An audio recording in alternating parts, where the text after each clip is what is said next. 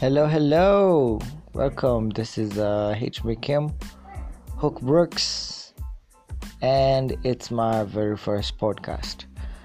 I just want to give a shout out to everyone who will hook to this. Hope you're gonna get motivated, enlightened, and just good stuff. Yeah.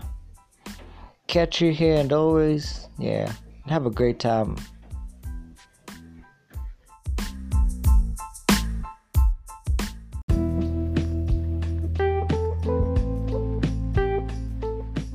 Hello, welcome back, and I want to talk about youth.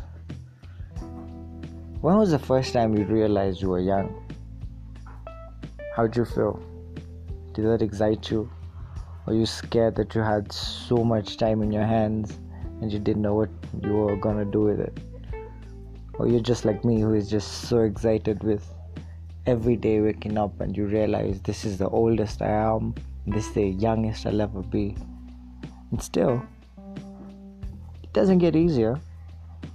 Every morning, every 24 hours, you're getting older.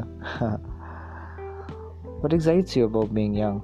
Do you feel you're growing old, or does it just feel like nothing's happening until you reach a certain time where your body starts reacting and now you really is old, like you start feeling your body hating on you?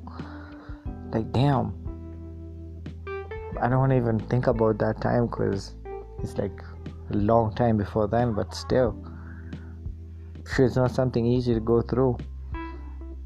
Anyway, I hope you enjoy your youth, enjoy your life, but do it safe though. Yeah, you know it.